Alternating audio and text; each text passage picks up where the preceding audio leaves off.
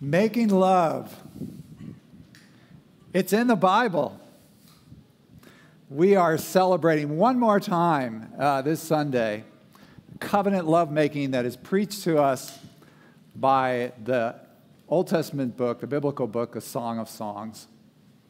And many people, when they encounter the erotic in the Bible, they're surprised. They're surprised that the Bible has eroticism in it. This is actually not the only place where you have eroticism in the Bible. If you're reading through the prophet Ezekiel, there's a very uncomfortable place in Ezekiel 16. If you're ever reading, it's actually hard to read because it's so graphic in a negative way.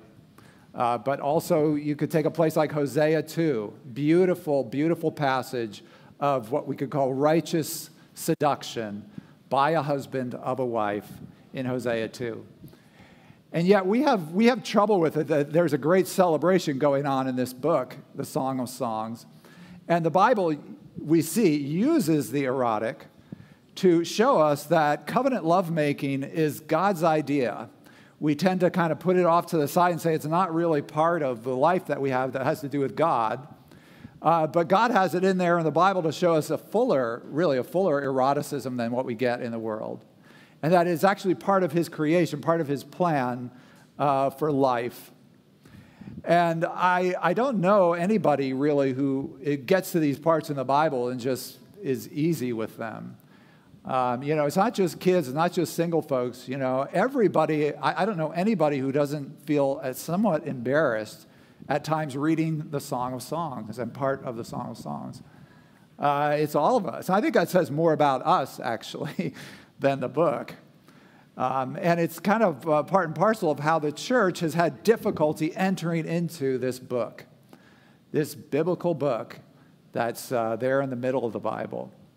The church has had a block there, historically speaking. It hasn't been able to enter in and use the Song of Songs. Now, why is that? It's not a complete wash. Certainly, the book has been preached and written about by different Jewish figures, different Christian figures throughout history.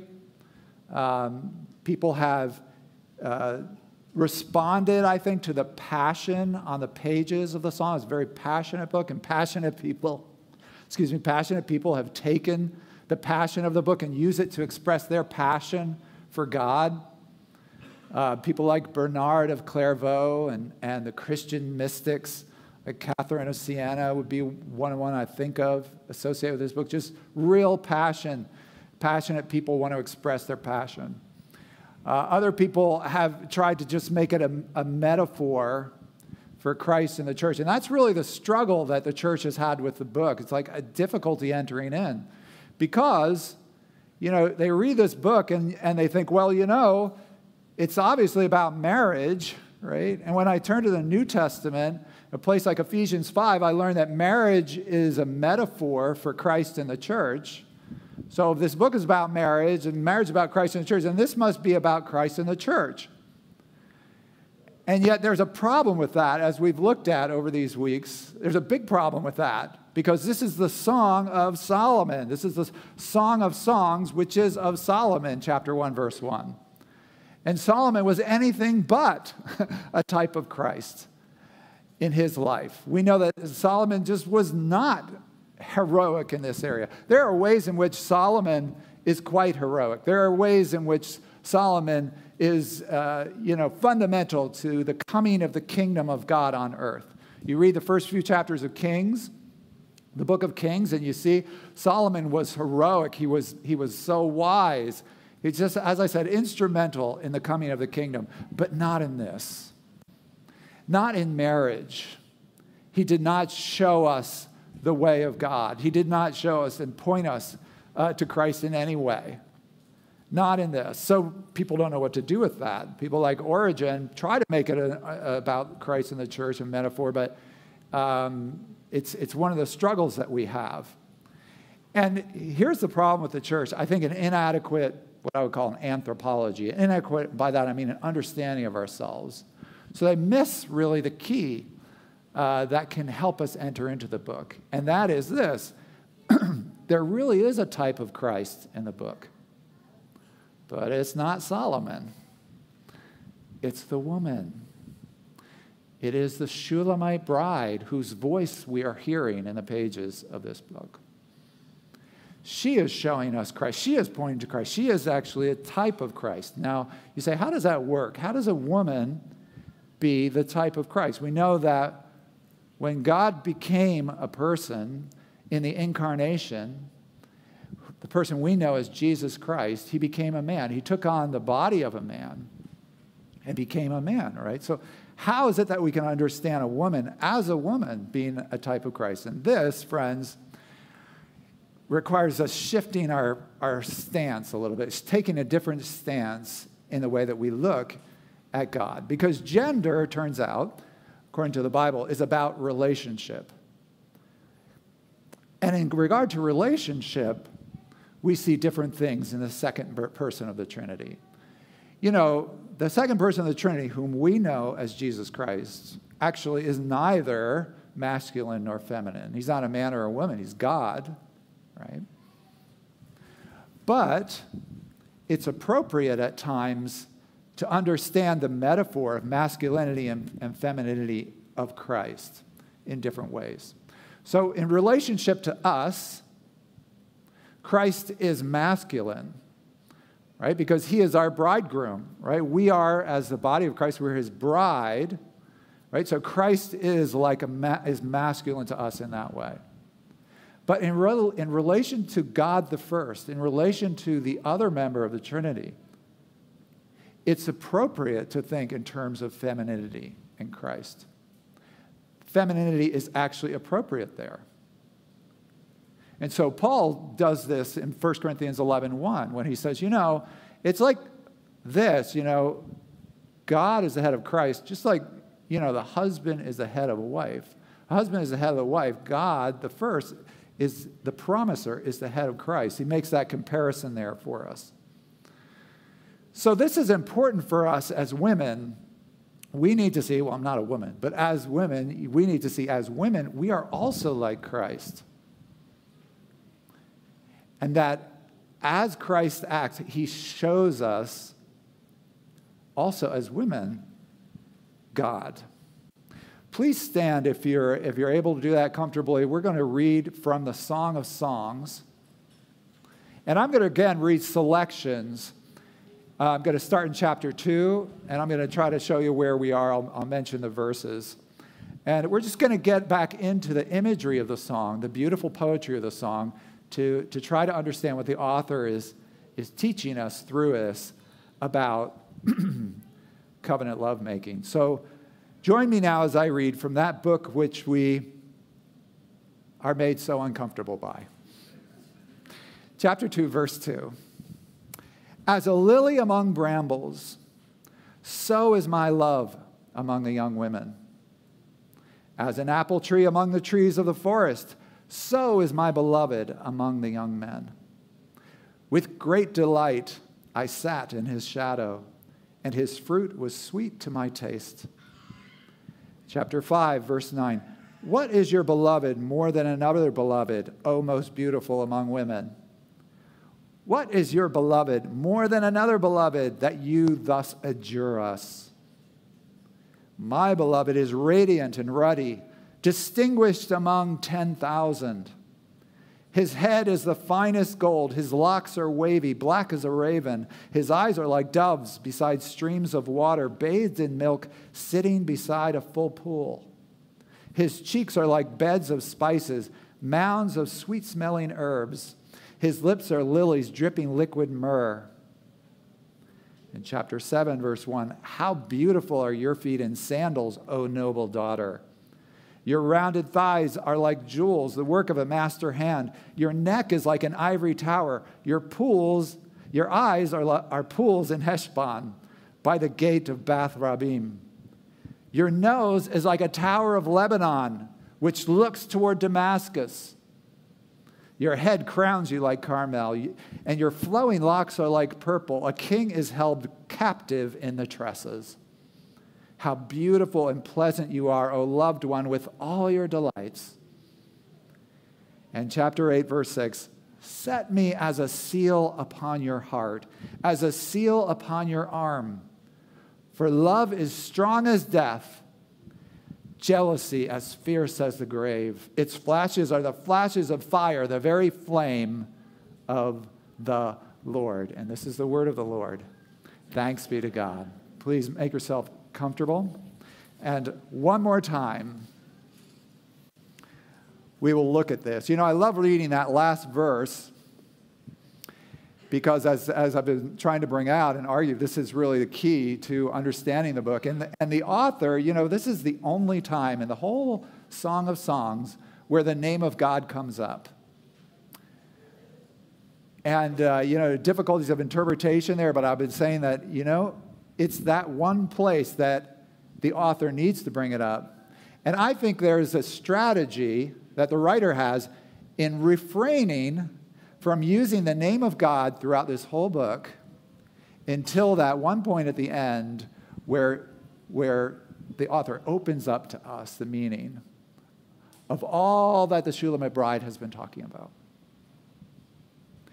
Because, you know, what the author is doing is saying, here's this thing in our lives, we know it's there, physical lovemaking, and we have the temptation to think, as we do, that this has nothing to do with God, that this is common, that this is unholy, that we feel kind of guilty about doing it, that when we're doing it, if we do it, that God is diverting his eyes from it. Even married couples can have this feeling. And so she's bringing this out, all these wonderful things about it, celebrating it, and then at the very end, she drops the punchline, which is this thing that you think is common, that you think is not a part of what God is doing in your life, is in fact a fire. And that fire is set with the very flame of the Lord. What she's saying, she's telling us that there's something here that's talking to us about God, that lovemaking in the song is patterned after the inimitable life of God. So what I want to do today is bring out a principle that actually is a Trinitarian principle, something that we've come to understand from the Scriptures, that theologians have come to understand about the Trinity, to help us see that, in fact, it is what powers lovemaking, covenant lovemaking. Just one of them. There's actually a number of kind of erotic principles, what I would say righteous eroticism in the book. Here's one of them. The truth about the Trinity is this, that the way that they love each other is the way that they are distinguished. How one is different from the other. And as I've said, as we've made the point here, the great promiser, the great first member of the Trinity, is distinguished only by being the unbegotten one. They all share the same characteristics of God. They're all God. And yet, the first one is distinguished in relation to the others because he is the unbegotten one. The great beloved one, whom we know as Jesus Christ, the great second, is distinguished by being of the first, and together with the first being the one from which the third proceeds. But only that. So, you know, you've heard of sola scriptura, some of you sola fide. Well, this is what we could call the sola cognatione in Latin, which would be only by relationship. Only by relation to one another are they distinguished. And here's the thing, it brings them great pleasure, these distinctions. It brings them great pleasure to know and to be identified in this way to one another. So, it brings great pleasure to the Christ that the promiser, the great first one, is unbegotten. One time, Jesus was talking with his disciples, and they're at supper. They're at the Last Supper. This is in John chapter 14. And Jesus, in a rare moment of indulgence, Jesus says to his apostles, you know, if you really loved me, you would be happy for me. Because I'm about to go back to the one who is unbegotten. The Father, the unbegotten one. And he is just so great. And you can see Jesus taking pleasure in this one, in the unbegottenness of the Father, of the unbegotten one. It brings great pleasure to the promiser, the first, that Christ is of him. It brings him great pleasure. One time, he spoke through the prophet Isaiah, in Isaiah chapter 42, and he says, you know, all the things that Christ does, all the ways that Christ serves me and proclaims our justice and is being sent, in those things, my soul is so well pleased, he says. So you see these pleasures in one another, in their distinctions, in the Trinity. And here's the thing. Those pleasures are splayed out in his image, us, in the form of gender, and intensely so in covenant lovemaking. So when we turn to the book and we read the things that we read this morning, we see this. So look in chapter 5, right, verse 10. What did we read? What is it that the bride is getting so excited about in her bridegroom? What is the thing that really is arousing to her? What is she excited about? Chapter 5, verse 10, what does she say? My beloved is chief among 10,000. That's the King James Version. My beloved is distinguished among the 10,000. She's excited by his distinguishing and in distinguishing him, right? And this goes on throughout the book. Chapter 2, verse 2, we started with, right? As a lily among brambles, so is my beloved woman distinguished. As an apple tree among the trees of the wood, so is my beloved bridegroom distinguished, right? What's she doing? She's glorying in the distinguishing of him. And, you know, people argue about this, say that, well, this is not authentic. It can't be authentic because there aren't apple trees in Israel. And it's true. There aren't really apple trees in Israel. But there's actually slight literary evidence for apple trees appearing in Israel. Slight literary evidence. So they were there in ancient times, but not many of them. They're rare. And that's the point. That's what she's saying. Among the trees of the wood, you find an apple tree in Israel. Oh my gosh. This is something that excites her, this distinguishing. And so it goes on through their unique personal traits, and then even more deeply in their gender difference, which we talked about last time. How one is different from the spouse. That is this principle, this erotic principle of covenant lovemaking. So let me put it this way, okay? That which is true of the Trinity's delight is erotic for us because we are metaphors of God. I know that sounds strange, but it's the truth. That which is true of the Trinity's delight is for us erotic because we're metaphors of God. Now, friends, there are many ways, many wrong ways to the erotic. There are many wrong pathways to excitement.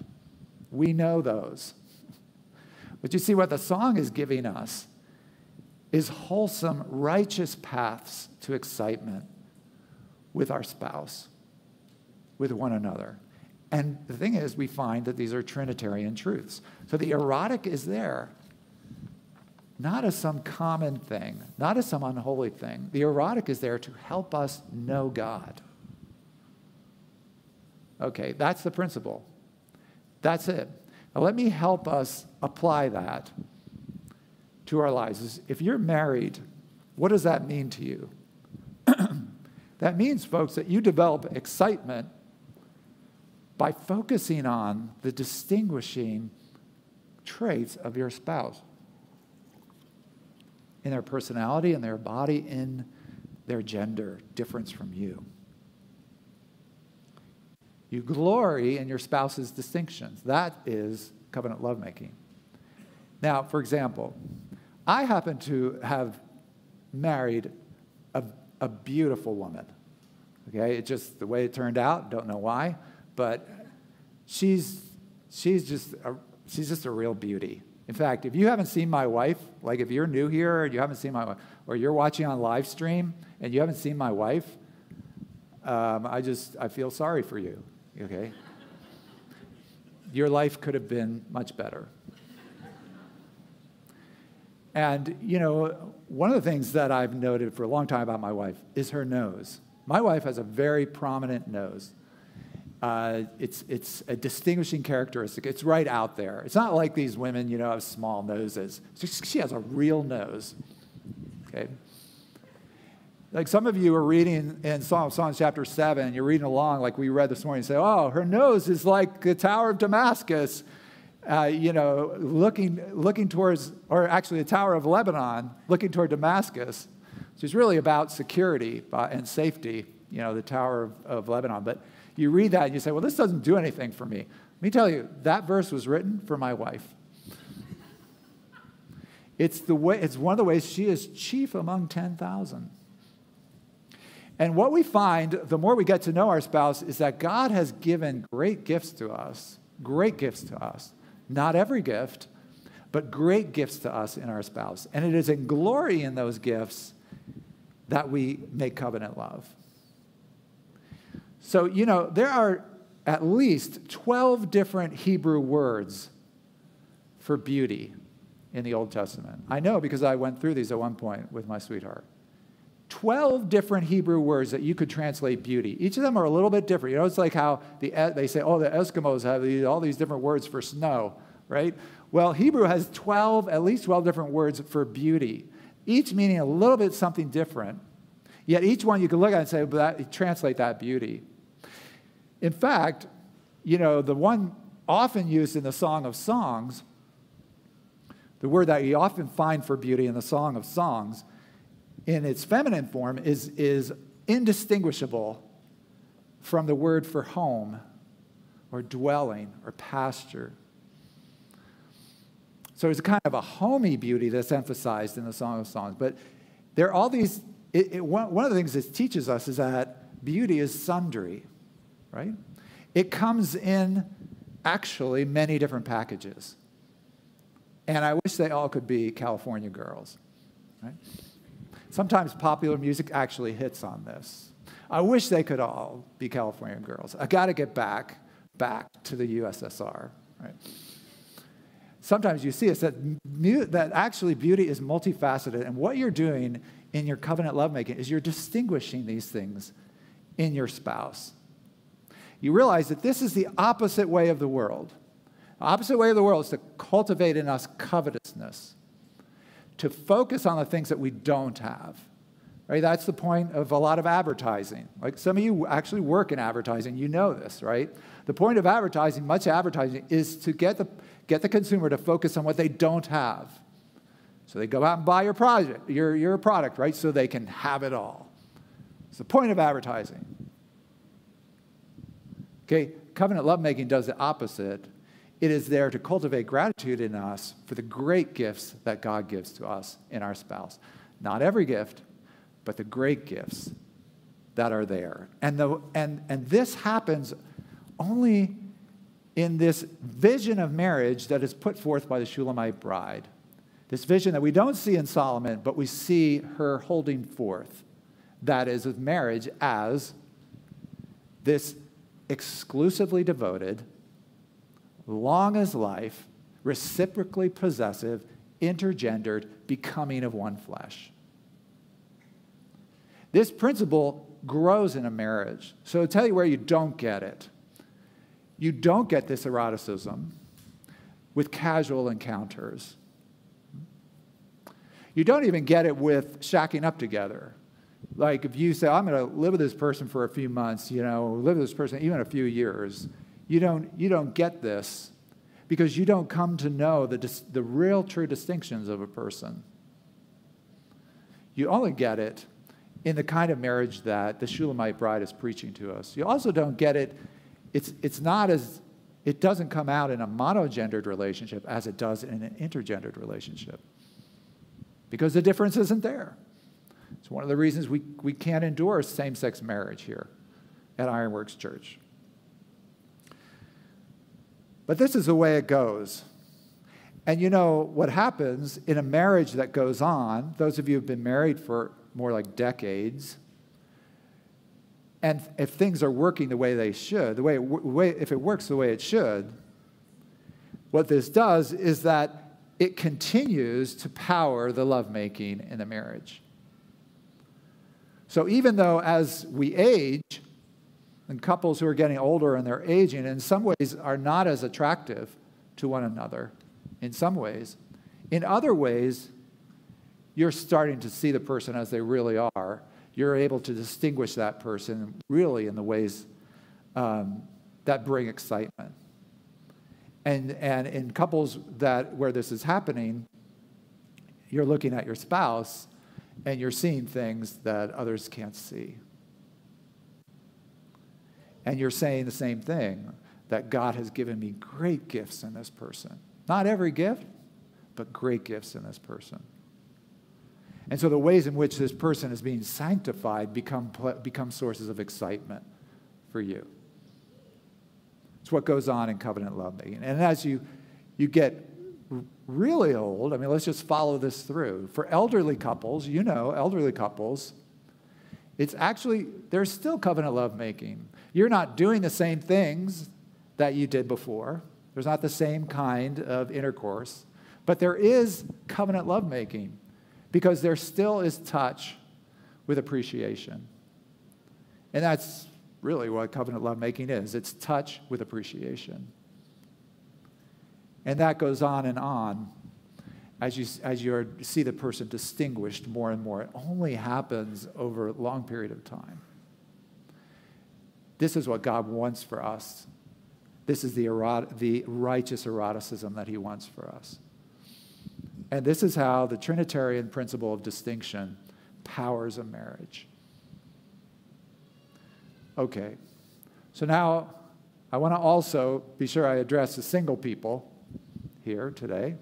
If you're not married, okay, I usually turn over to this row here, but this doesn't look like young single people right now. Why are you sitting there? You know, you're in the young single persons. Okay. No, I'm kidding. You can actually sit wherever you want here at Ironworks. You know, our pastor here cares very much about not being legalistic. So you can actually sit wherever you want. But this makes it harder now for me to pick out the young single people. But no, so if you're here and you're single, what does this mean for you? Thank you. You can raise your hand. Okay, I know you. What does this mean for you if you're single? You're like, why am I learning about this? Well, this is very actually important for you because this is why you're waiting. You're looking at this and you're saying, you know, I want what this gift is for. This gift is to help me know God. If I take this gift out of the context in which he's given me to know him, then I won't know him through this gift. So this is why you set it apart. This is why you set apart the marriage bed. You make it holy. Because you recognize the essence of God is in this gift. You don't want to use it in a way that you don't know God. It doesn't bring you to know God. And it's good to understand this going in. Some of you, I know, hope you will someday be married. And you need to know going in. Right now, you need to be finding the person with the best qualities you can. Because you're in the realm of choice. You should be looking for the person and find the best qualities that you can. But you need to know, after you get into a marriage, you'll find that you might have thought your spouse had it all, but your spouse doesn't have it all. It's good to know coming in, this is what is actually lovemaking is about. It's about distinguishing those gifts, good gifts, that you find increasingly in your spouse. So, let's say that you have same-sex attraction, that you find same-sex attraction in yourself. How does this help you? This helps you, friends, to know that God has other ways for you. Beauty is multifaceted, and covenant lovemaking is so rich and full. It's not like the world's way. Covenant lovemaking is so rich and full that you find other ways to be aroused than what you think is the way that you have to be aroused. That's the way it works. And what is so tragic about the messaging, the current cultural messaging, if you buy into it, What is the culture telling us? Culture is saying to us right now, if you find these desires in yourself, you have to bang your fist and say, this is who I am. I need to identify myself by these desires. If you do that, you miss out. Because if you do that, you don't find these other ways. You don't find them. Now, I know that sounds arrogant for me to say this because I'm saying basically the opposite of what you're hearing from every engine of the culture. That what you need to do is identify yourself by these desires. I'm saying, no, you do that, you actually miss out. You might say, well, that's pretty arrogant. Where do you get off saying that? How do you know that? Well, there actually is a reason I know that. It's because in 2009, I founded a ministry in Greenwich Village, New York City. It's called Higher Ground. And we specifically did it because we had people who were finding a conflict in themselves between pursuing their same-sex attraction and pursuing Christ. And it was a real problem for these folks. They needed help. Then they needed something more than just a pat answer from the culture, just be gay. They needed help addressing these things. And so we have been helping them. We've been helping them for over a decade. And by the way, Laura mentioned our installation service. We're going to be bringing the head of that ministry here to introduce him to you in a few weeks as a resource for you. But I'll tell you what we've learned over this past decade. This is what we've learned. God does not command arbitrarily. God does not tell us things to do things in an arbitrary way. If we want to go this way and God says, no, I want you to go that way, it's because that way is better for us. In the end, although it's hard for us to see sometimes, it's because that way is more fulfilling for us. It actually does something to us that we did not expect. That's what we found with these guys, these men and women that we've addressed. All biblical morality is good for me. It's better for me. And there are other ways for you, but you have to believe him to find them. Okay.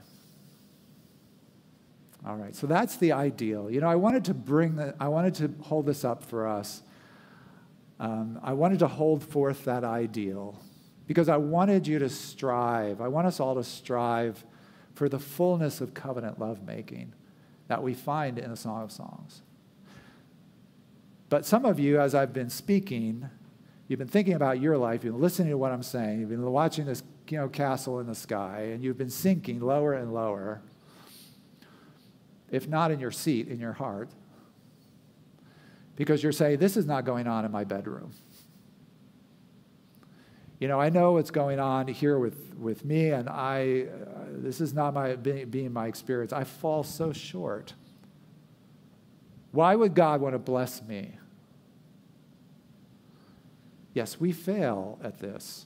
We fall so short. In fact, it's a wonder that God gives us the gift of pleasure and lovemaking that he does when we mess it up so much. We do. But he does, and he does because somebody did it right. The Shulamite bride held to the ideal. That's why she can preach to us. When the world around her was not, when her own lover did not, the Shulamite bride, whose love was as strong as death, distinguished her husband as her head. And in that, she showed us Christ. Oh, yes, she is a type of Christ. She showed us Jesus Christ because she showed us the one, the beloved one, who truly did make love to the promiser by so distinguishing him to us, showing God to be the chief among 10,000, so unique to us that we would love him. And because of that lovemaking of Christ, and that's why he did what he did, we are brought into that love. The Father is pleased with us, even though we fall so short as lovers, because Christ has done it right already. So it is okay. It really is okay. And he smiles upon you in your efforts. And he wants you to have rightful pleasure because Christ has loved the promiser rightfully. So what we're going to do now is come to the communion table, and because this is what brings us into that distinguishing love. It is at the communion table that because of what Christ has done, we are brought into that perfect lovemaking. We're brought into the very love of God among themselves. So let us now enter into the love that God has made for us. Please stand with me.